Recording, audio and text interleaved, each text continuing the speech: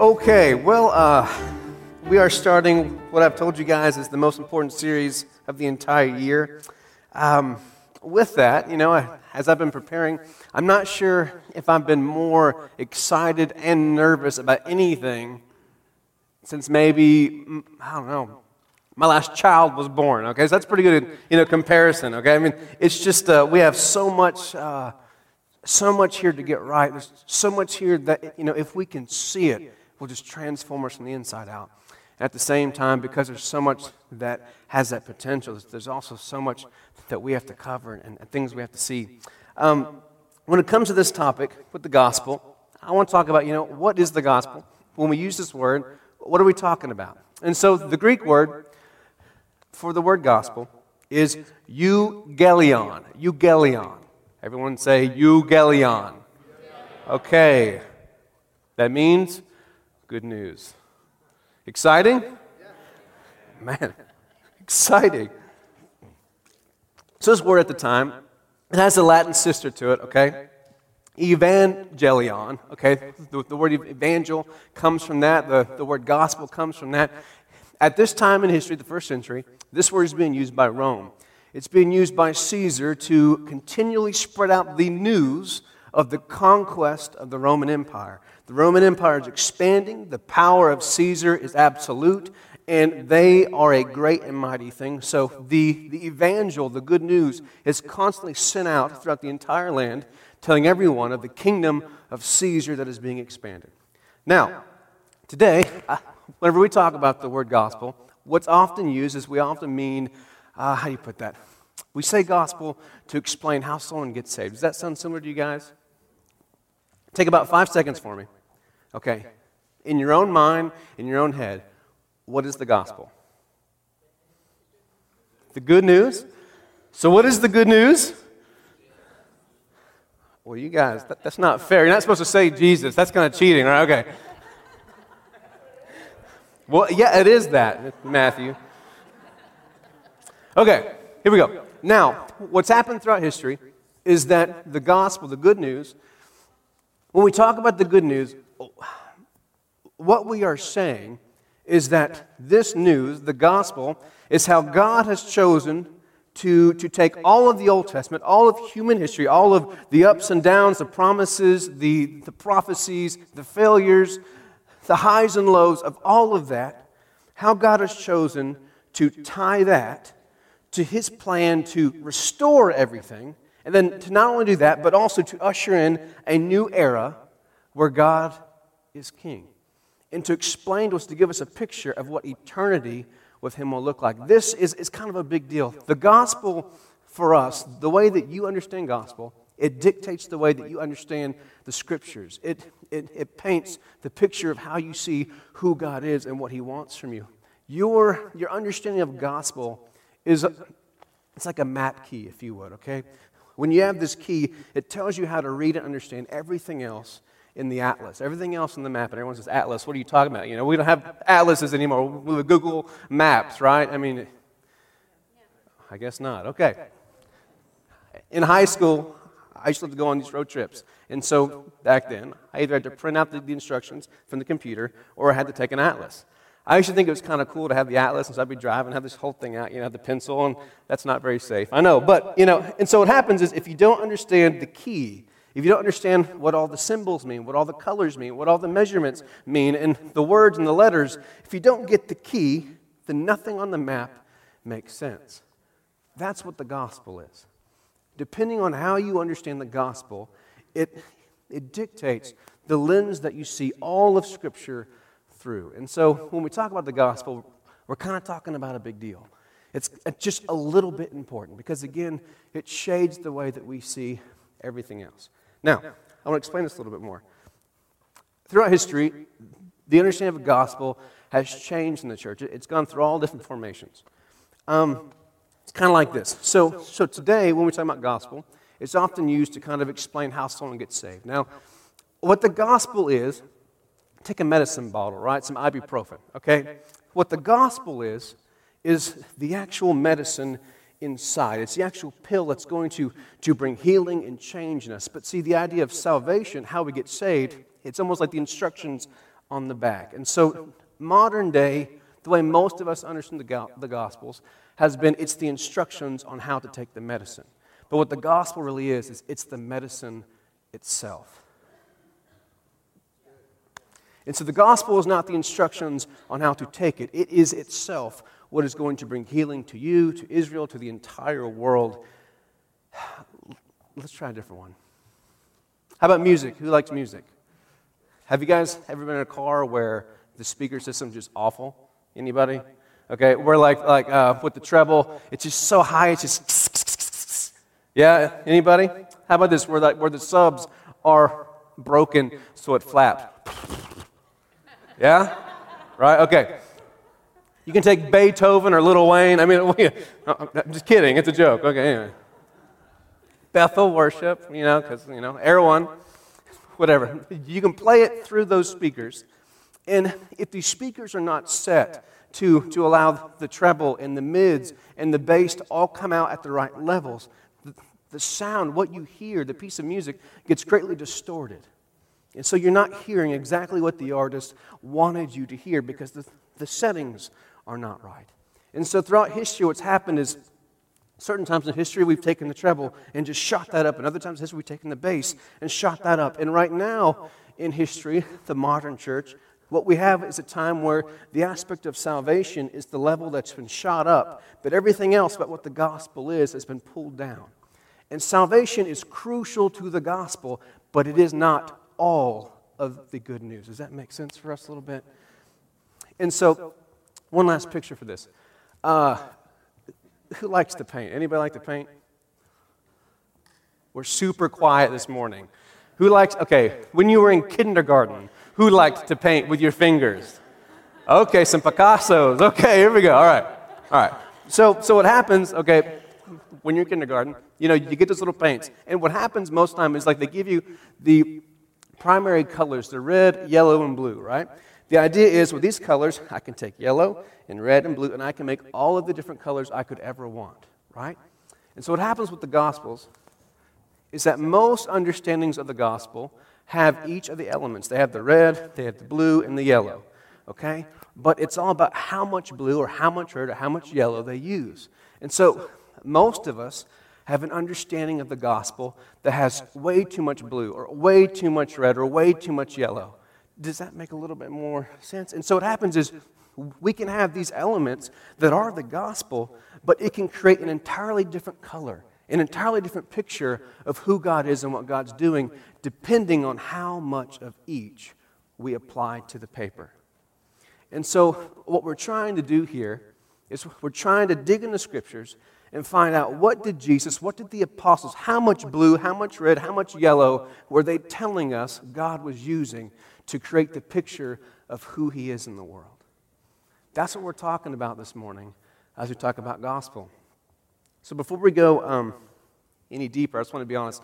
This topic is so powerful. At the same time, it's so complex and simple. It's so vast, but yet so accessible. It's something that the more that I've prayed about it, the more I've studied it, the more questions I have. And we'll do the best we can here together to open up this entire thing that God has done in Jesus. But what's going to happen is each week we're going to take one small piece of the gospel and open it up.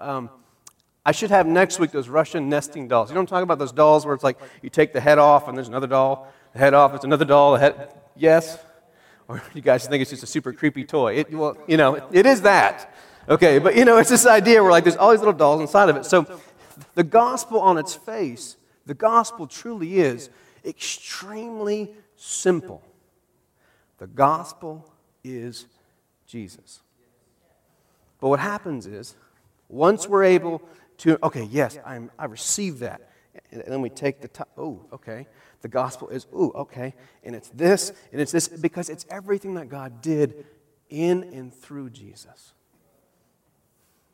And remember, this work that God is doing through Jesus, it's not just about the Jews. It's not just about salvation. I mean, He is literally wrapping up His entire plan from the beginning of creation all the way through eternity in one human being that is also God. It is a beautiful thing, and it's going to take some fun for us. So what's going to happen here, as we begin to go through this, is I want you guys to really kind of, for week one, we're kind of building a house, if you would, okay? The goal is, at the end of the series, we're going to have this beautiful house, and we say, you know what? That the family of God is going to look like this beautiful house. But today, what we have to do is we have to pour the foundation. Next week, we'll put up the walls. The week after that, we'll sheetrock it, we'll put windows, we'll paint it. At the end of the whole series, it'll make a lot of sense, but please just give me some grace because we can't unpack all of it in 1 week. So I encourage you, each week we're going to have questions. You're going to say, well, I see what he's saying there, but what about this, this, and this? Just bring those questions each week.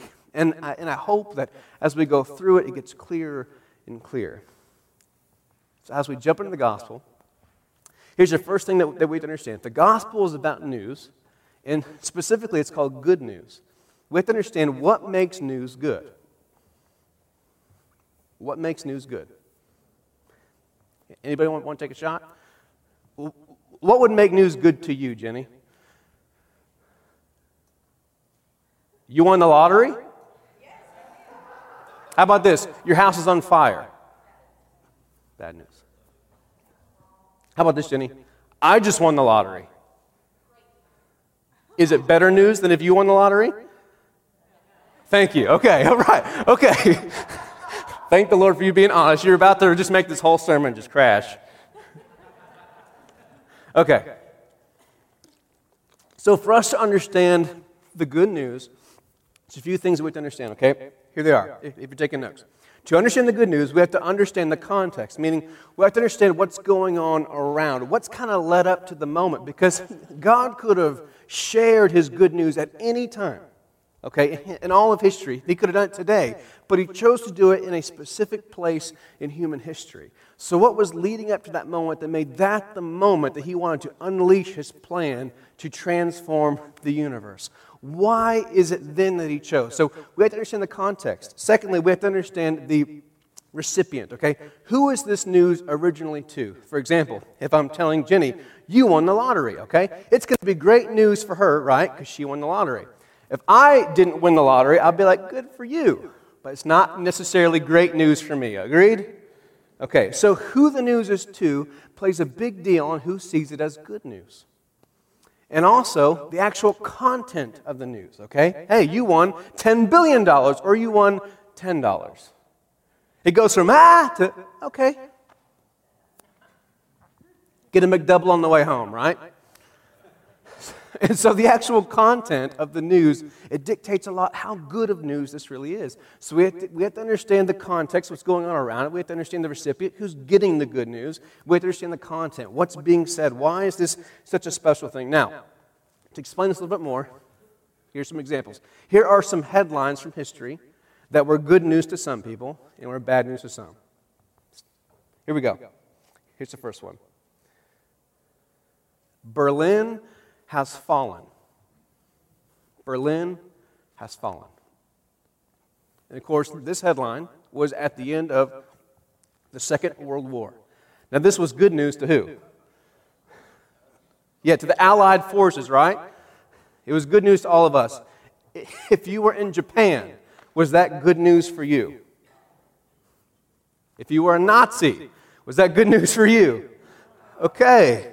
No, it was not good news for you. Because remember, it's all about the context. If we didn't know what's going on, if we didn't know that this headline came from the fact that there was a war, that there were people trying to murder other people, we're trying to stop this evil from spreading across the world, if we didn't know the context, if we didn't know that this news was for us who won, and if we didn't know what the actual news was, the fact that the war is over, knowing those things allows it to be good news for us. But if you change any of those variables, it becomes bad news. For example, if we have the same content, the same context, but we give that news to Hitler. Guess what, Hitler? Berlin has fallen. Is that good news to Hitler? Okay. Here's another one. This was not so funny. Tower 1 has fallen. Tower 1 has fallen. Now, to most of us who are alive, September 11th, that means something to us, right? That was not good news to any of us. There are people across the world that was great news to them. Very similar to the first statement, Berlin has fallen. But what changed is that the context for us means something different, because we're now the ones who have lost something. And so when that news hit us, it was not good news to us. Here's two more. Donald Trump is president. Okay, now, to some of you, you're like, yes. To others, you're like, no. Okay, again, the whole point is, okay, the news does not affect each person the same way. It's all about the context, the recipient, and the content. Right? All right, now, here's the last one. Jesus is king. Now, to you, that means a good thing. Now, to Caesar, who has his own gospel, and Caesar is king, is that good news to Caesar? So what's he going to do? Murder that boy. And he does. Are you understanding, trying to get that point to where we're starting to see how these factors change the way news is understood? So with that understanding, let's go to our first passage in the Scriptures. We're going to go to Acts chapter 2. Acts chapter 2, verse 29. Acts chapter 2, verse 29. Now what this is the first sermon following the resurrection of Jesus.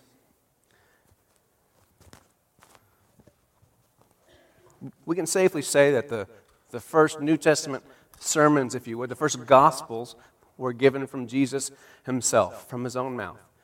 But it's sometimes it's hard for us to hear it from him, so let's hear it from someone else. We're going to hear it from the first person sharing what the good news of God is after the resurrection of Jesus, after the work of Jesus has been started, after this entire plan of God has been put in action. Here's the first sermon from the Apostle Peter that we get here in chapter 2, verse 27.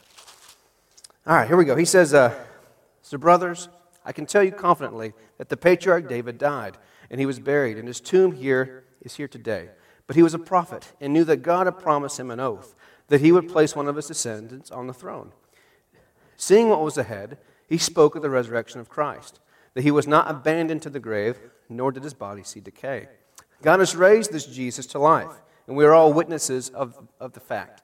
Exalted to the right hand of God, he has received from the Father the promised Holy Spirit, and has poured out what you now see and hear. For David did not ascend to heaven, yet he said, The Lord said to my Lord, Sit at my right hand, until I make your enemies a footstool for your feet. Therefore, let all Israel be assured of this. God has made this Jesus, whom you crucified, both Lord and Christ. Now, as we go through this series, we will continually come back to this sermon. There's much of that probably was kind of like, okay, what's he even talking about? And this again, it shows us the depth of the gospel. Peter is trying to tie together all the way back to Genesis, to the Old Testament, to King David, to the prophecies, and he's trying to tie them all together to Jesus, and then tying it from Jesus to God's plan for the earth, for God's plan for heaven, for God's plan for all of creation, and he's doing it all in one sermon. And so, as we go through this series, we're going to come back to this, and we'll focus on different parts. But for this morning, the part I'd like you to highlight, or if you're taking notes, take notes, is this in verse 36. He says this, he says, God has made this Jesus, whom you crucified, both Lord and Christ. This is one of the best, most succinct pictures of what the gospel is. It's what all of the Gospels tell us. It's what all of the Old Testament and the prophets and the human history is waiting for and pointing to. And it's what all of creation and of time leans and hinges upon this Jesus being Lord and being Messiah. So, let's go ahead and unpack this. We've got a lot to do. All right, so here's the thing.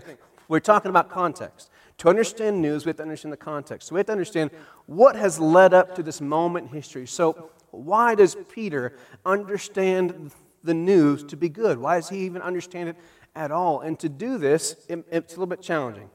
For us to understand the gospel, it demands that we understand all of this. Do you guys see this? Demands that we understand all of this. For you to fully understand the good news of Jesus, it means you have to understand the context. Everything leading up to Jesus and what he did on the cross. The entire Old Testament. Now, with the Berlin Statement, right? If you didn't know, there's a world war. I'm sure that we have some teenagers in the back who honestly don't have any idea that there's a war with Germany, okay? If you were to go talk to them and say, hey, you know what? Berlin has fallen. They'd say, okay, great. And they pull out Twitter, right? And it's not on Twitter. I don't know what you're talking about. Because they don't have the context. They don't understand why that means something. And for us, one of the biggest reasons that we have missed the gospel, one of the biggest reasons that we've added too much red and too much blue without the yellow to make an entirely different color of what the gospel is because we don't understand the Old Testament. Now, I would love to tell all of us, hey guys, let's go home this week and everyone just study the Old Testament for a full week and we'll come back and talk about this. None of us have time to do that, right? Or do you? Would you like to do it that way? Okay. So, here's what we're going to do. We're going to slightly cheat. Okay? The best I can, I'm going to summarize this part of the Bible in a few statements. You guys ready? If you guys have notes, we'll have them up here. I'm going to fly through them. We don't have time to sit on these points, but this is the context. This is what has led up to the moment that God initiates his plan. Here's the first thing, the garden. The garden is the first thing that happened before this. In the garden, the sin of rebellion has removed Adam and Eve from relationship with God and handed Satan authority over all creation. What followed the garden was covenant. Through the covenant and faithfulness of Abraham and in turn Israel, God's plan of restoring what was lost from the garden rebellion of Adam shall come to pass, affecting the entire world. So that the promise to Abraham, in essence, the reaction of God to the rebellion of Adam, was to make covenant, to partner with Abraham to restore the entire world. He told Abraham that he would bless the entire world through him, through his line. And of course, we know that is the Messiah, Jesus. And so, in response to Adam, the first plan of God is put in action. And we see the covenant with Abraham. What follows is we see King David. In King David, we find a man after God's own heart who serves as a messianic picture, meaning he's messianic. He's a picture of the Messiah. He's a picture of what Jesus was going to do when Jesus returned. And he also receives a promise of an eternal reign to establish in his time. Now, pause for 1 second. I understand that when I studied this, it's so frustrating for me sometimes because me and Pastor Zach were talking about this. It's so tempting to fast forward. It's so tempting to be talking about King David and the garden and about the prophets. And you're like, come on, can we just get to where it talks about me? Okay, spouses. Good husbands in the room. When they're talking about shopping, how engaged are you on average? Gotcha. Because again, right, I mean, it has nothing to do with you, has nothing to do with your interests. You don't really care. It doesn't affect you if they bought this hat or this purse, that purse, as long as it was the cheaper purse. It doesn't really matter to you, right? I mean, again, the only time you want to log in, the only time you want to check in is when they say, oh, and by the way, it was $500 I spent. You go, okay, wait, that affects me. I care about that. Now, the reason that this Old Testament stuff is so easy for us to fast forward is because it doesn't talk about us. The reason that we have a gospel that's all about salvation only, it's only the one color without the other ones, is because it's easy for us to learn about that because it affects us. Now, the truth is that it all affects us. You can't understand salvation without understanding the story of Israel. You can't understand why Jesus is able to pay for your sins without understanding everything that happened before him. But we don't really care about that. We just want to fast forward through it. And again, the reason we have to log into this, the reason we have to connect, is because we will not see the correct picture of who God is and what he's doing if we don't make the effort to connect. And so I understand that some of this stuff is just a little bit, the king, the prophecies. And trust me, as I was studying, I was like, can we just get to the fun stuff? But this is the stuff, when you understand this backdrop, if you would. It allows everything else to pop off of it. Does that ring? It's almost like here in this room, if we had all windows right here, okay? You wouldn't be able to see the screen very well. You wouldn't be able to see the lights very well because all the other light would affect and distort what's going on here. But if we want you guys to see the lights and the screen, what we do is we turn down all the other lights so the backdrop is able to set the right stage so you're engaged in the story. And so without the Old Testament, we don't understand why Jesus had to do any of this. It doesn't make sense to us. And what really connects here, and I'll save this for future, but what really connects here is that when you understand the Old Testament backdrop, the context, what happened leading up to this, it not only gives you a picture of God and what He's doing now, but it gives you an idea of what He's doing after this world, and it starts giving you a picture of heaven. I know all of you would like me to talk about heaven, right? Or not. Okay, we don't have to. All right, here we go. So we've got King David. We have the promises that he's made to David. And then following that, we have the exile. So he's partnering with Israel to restore the entire world. But one thing happens. It's all based on their faithfulness, how they stay in trust and relationship with him. And of course, they don't. And so what happens in the exile, because they're unfaithful, Israel has been conquered, they're exiled, they're dispersed, they're spread out through the entire world because of this. And they're removed from their land and from their promise.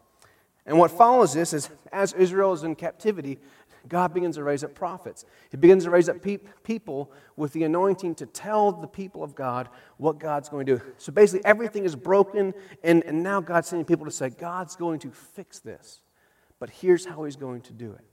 And these prophets come before and during the exile, and what they do is they begin to tell the people of Israel about how God's going to restore them and how the Messiah is going to be the one to fix everything that's wrong. And of course, the most recent thing that leads up to this is the Romans. And so we have this thing where, if you can imagine, your children, your children's children, your children's children, and their children have lived in captivity their entire life. They don't know what it's like to have any form of freedom. And there was someone a few hundred years before your children, you get the point, were born, okay, who was telling them, hey, have hope, because this Messiah is going to fix everything. And so now we come all the way through these generations. These children have no hope. The promises are old to them. They're dry and stale. And so they have been trying to gain their own freedom. They've been trying to have rebellions and trying to fight back against the oppressors. But now they have a new oppressor, Rome. And what they've learned from Rome is that there's no getting out from underneath the control of Rome. Caesar has been very careful to find a picture of fear and torment to keep all of everyone under his control. And that picture, that symbol, is the cross. There are crosses that strewn the streets all throughout the Roman Empire. And on each cross there are people who are hanging there for days and weeks as a picture of what will happen to you if you fight back. This will happen to you if you resist this kingdom. I hope you guys can see some of the things that God's going to do here in the next few weeks through the gospel. So that's the backdrop. So you ask me, okay, so we've gone through all that. That's the context, okay? But now we have to ask ourselves, what's at stake here? Why is it such an important thing? Here's what's at stake. In Genesis 3, the first thing at stake is that God's plan to restore the garden, meaning the garden was always the picture of our relationship with God, meaning of God's ability to come and be near to us and our ability to be near to Him. That's the first thing at stake. The second thing at stake is, will God fulfill His promise to Abraham to bless the world through them? Third thing, will God fulfill His promise to David that from this line shall come eternal reign, beginning with the defeat of the Romans and return from exile and oppression for Israel? We're going to come back. I apologize for all this load of information, but we've got to lay this foundation. Without this foundation, none of it will make sense as we go forward. But as we go forward each week, we're going to connect each dot, and you're going to see the beauty of what God does in Jesus. The next thing on the line here is, will God fulfill His promise through the prophets that the Messiah shall come, inaugurating a new age of peace, which is shalom, justice, and jubilee, and an end to sin? Okay. Now, I understand that was rough, but stay with me. I just saved us all years of homework, okay? Years of homework right there, okay? All right, here we go. So the foundation's laid. Now we get to the meat of it, okay? Here's the question. What is the gospel? What is the gospel?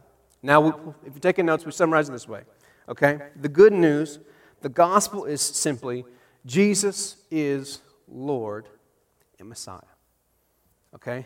If I had to be asked, what is the gospel in one word, I'd say Jesus. If they said, what is the gospel in 3 words? Jesus, Lord, Messiah. And then after that, it's going to get a little bit complicated, okay? And so what's going to happen here is this. I want you to see what these titles mean. We're going to put it up here, okay? So Jesus, the first name we have here, what Jesus, the word actually means, what the name means is that Yeshua. It means Yeshua saves. So his very name in the Gospel of Mark or Matthew, I forget which one, they instruct his parents to name him Jesus because his very name means God saves. And so the first fulfillment in Jesus, the first thing God is doing in the world through Jesus is he is sending a Savior. Move on to the second title, Lord. Lord is a title that was being used at that time among the Gentiles specifically. Lord gives Jesus, he is the God who saves, and now he is the God who is king of the world, the Gentile world. And now let's go to the next word, Messiah. Messiah was the Old Testament picture of this figure, this human that was going to come and restore all things for Israel and lead them as a king to the promised thing of God. And so what Messiah is, in the same way that Lord means that Jesus will be king over the entire world, the term Messiah shows us that he is also king over Israel, God's people. And in turn, he will also be our king as we submit and come under the new Israel. And so I hope you see what this simple word means. Jesus is Lord and Messiah. What this is saying is that he's the guy who's going to save everyone. He's the king of the entire world. And he is that same king that God promised to come through Israel. He is the Messiah. What do you think about that? Okay, we had the first egg. We're taking the top off. Okay, second egg, we're taking the top off. And I promise you, this is just the beginning of what God did through Jesus. Here we go. Here's some things I want you guys to understand. So what's this mean, okay? So we understand the context. We've learned everything that went from the Garden of Eden all the way to the Romans taking over Israel. That's what led up to it. That's the context of it. And so the message that's being sent, okay, the recipients are the Jews, and the message being sent to them is Jesus. The good news is this human being. It is a symbol of Yahweh tabernacling in man himself. It's a picture of the God who is so separated because of their failures, coming literally inside of human form to show how near to them he is. And now we have to ask ourselves, since we understand the context, since we understand who's the recipient, since we understand the content of what's being said in the message, now we have to ask ourselves, what does this mean? So, if Jenny has got to her place where she is, or her life, and they have the finances they have, and she's a recipient of news that she's won $100 billion, the implications of that is, okay, great, now I get to change all of these things that were affecting me leading up to it, and now the rest of my future will look different because of the content of the message I just received. And so the question here is, what does this message change for Israel? What does it change for us? So, let's answer a few things. Here's the first thing. Here's the first sequence of events. Here's the first effect that the good news, the gospel, has on the entire world and on Israel. Here's the first thing. It means that God will heal what the first Adam's rebellion infected through the second Adam's obedience. So what the first Adam did by disobeying and rebelling against God, causing sin and death to enter the world, through the obedience of the second Adam, and again, these terms are things that are used in Old Testament and New Testament Scripture, Jesus will come, and through his obedience and submission to God. I want you to see this. Adam steps out underneath the covering of God, and what happens is the consequence of sin and death.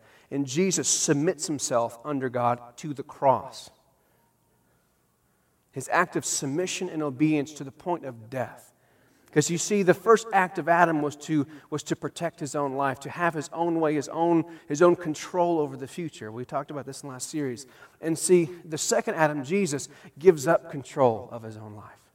He's the one who had the power to do whatever he wanted. He could have killed everyone with angels. He could have, disappeared. He could have done whatever he wanted to do.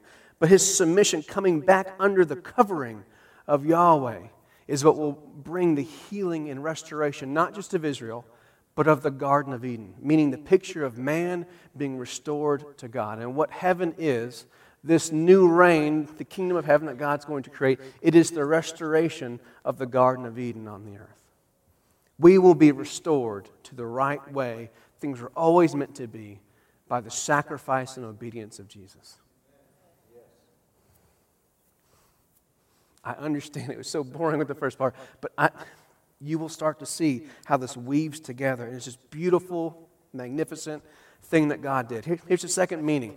Here's the second effect that this news has. It means what Abraham's descendants could not accomplish, meaning God made covenant with Abraham and Israel to restore the earth. What they could not do by their own effort, God's Son, who is also Abraham's heir, God's going to keep His promise, will bring blessing for Israel and for the entire world. What you see with this is that God is the ultimate promise keeper. He's the one who's always the one keeping His end of the covenant, even when the covenant is broken. And this is crucial.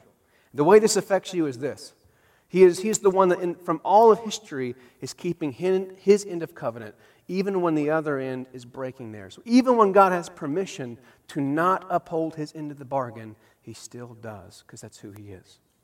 And that means something, because this is a picture of the way it will be for eternity. So even when you receive, you come under God, and you mess up, you sin, you mess up again, you continually begin to fall and you falter, and you are the worst Christian on the earth, right?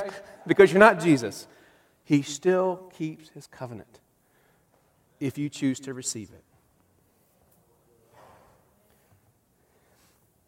Yeah, it is good news, right? You're like, oh, it's starting to affect us. There we go. Here's the third thing.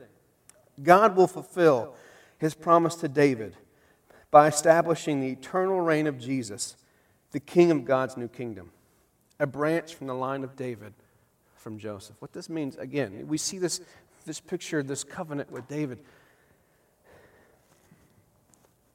This is crucial because in fulfilling the promise to David, we see that one of the things God is trying to do, one of the things that God is choosing to do through Jesus is to not just come back to save, He's not just coming back to restore, He's coming back to rule.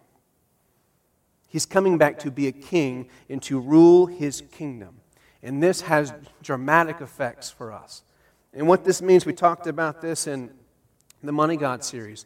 Whenever Satan is the one in control over the earth, the one who has control over God's people, he's the one who's able to keep us tied to the strings of need and lack and fear and death and pain, and he's the one who's allowed to play these strings. But when Jesus takes control, He's the one who's allowed to make all things right and perfect again.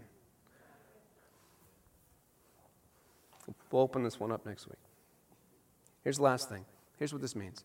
It means that Jesus, Israel's long-awaited Messiah, will inaugurate the age of the Messiah, resembling an eternal year of Jubilee.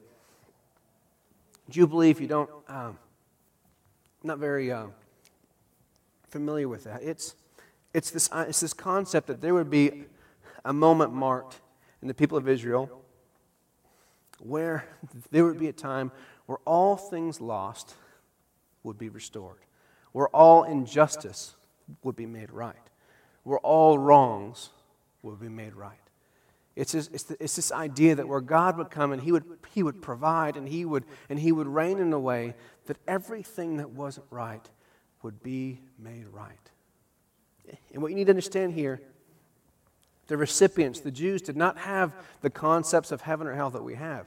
What they thought the Messiah was going to do, He's going to come at the end of days to end this moment in history and start a new moment in history. And in this new era, this new time of the Messiah, what He was going to do is have a time where the Messiah would rule, and because He ruled, everything would be right. And that means something to us today. I mean, our entire lives are focused on trying to make our lives right, trying to make sure our marriage is right, and our kids are right, and our finances are right, and our, thoughts and emotions are right. We're constantly trying to wrestle to get things right. But yet this king, if we would just choose to live in his kingdom, he will have control over a place where everything is right. There is perpetual shalom, meaning wholeness, fullness. There's always this. In his reign, when we choose to live in his land, everything will be whole and complete with nothing missing, nothing broken, and nothing lost. This is what it will look like when Israel's king becomes the king of the world. And the last thing that's going to happen here is that when he comes to begin this new reign, it's going to be marked with unprecedented peace, justice, and one huge thing that the prophet Daniel predicted, that the Messiah would come and put an end to sin. Not saying that sin wouldn't happen, but that sin would not be counted.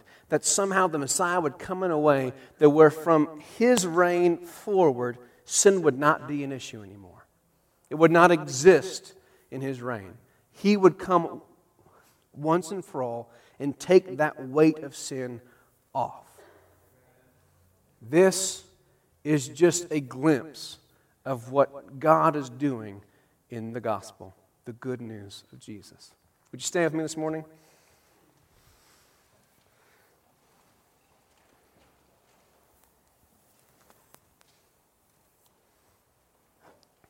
We're going to end this morning with communion, and in John chapter 20, there's a fitting verse here to close us up. John chapter 20, verse 30. Here's what he says. He said, "So Jesus performed many other signs in the presence of his disciples, which are not recorded in this book. But these are written that you may believe that Jesus is the Messiah, the Son of God, and that by believing you may have life in his name." The gospel is not telling you how to receive the gospel. The gospel is telling you that if you would just have this thing, the gospel itself will bring healing to you, to your family, to the world, to all of time and history, if you would embrace it. So communion is a beautiful picture of that. Communion is this picture where we choose to take the body, the bread, this body that was broken, a picture of the people and the family of God broken, and a picture of the universe, the entire world being broken and separated, and that in his brokenness, he would supernaturally restore everything that was wrong. And in the juice, we have a picture of this blood that's being shed, this sinless sacrifice who had no right to even be there, and yet his blood has the power to not only forgive sin, but to remove sin from the rest of history.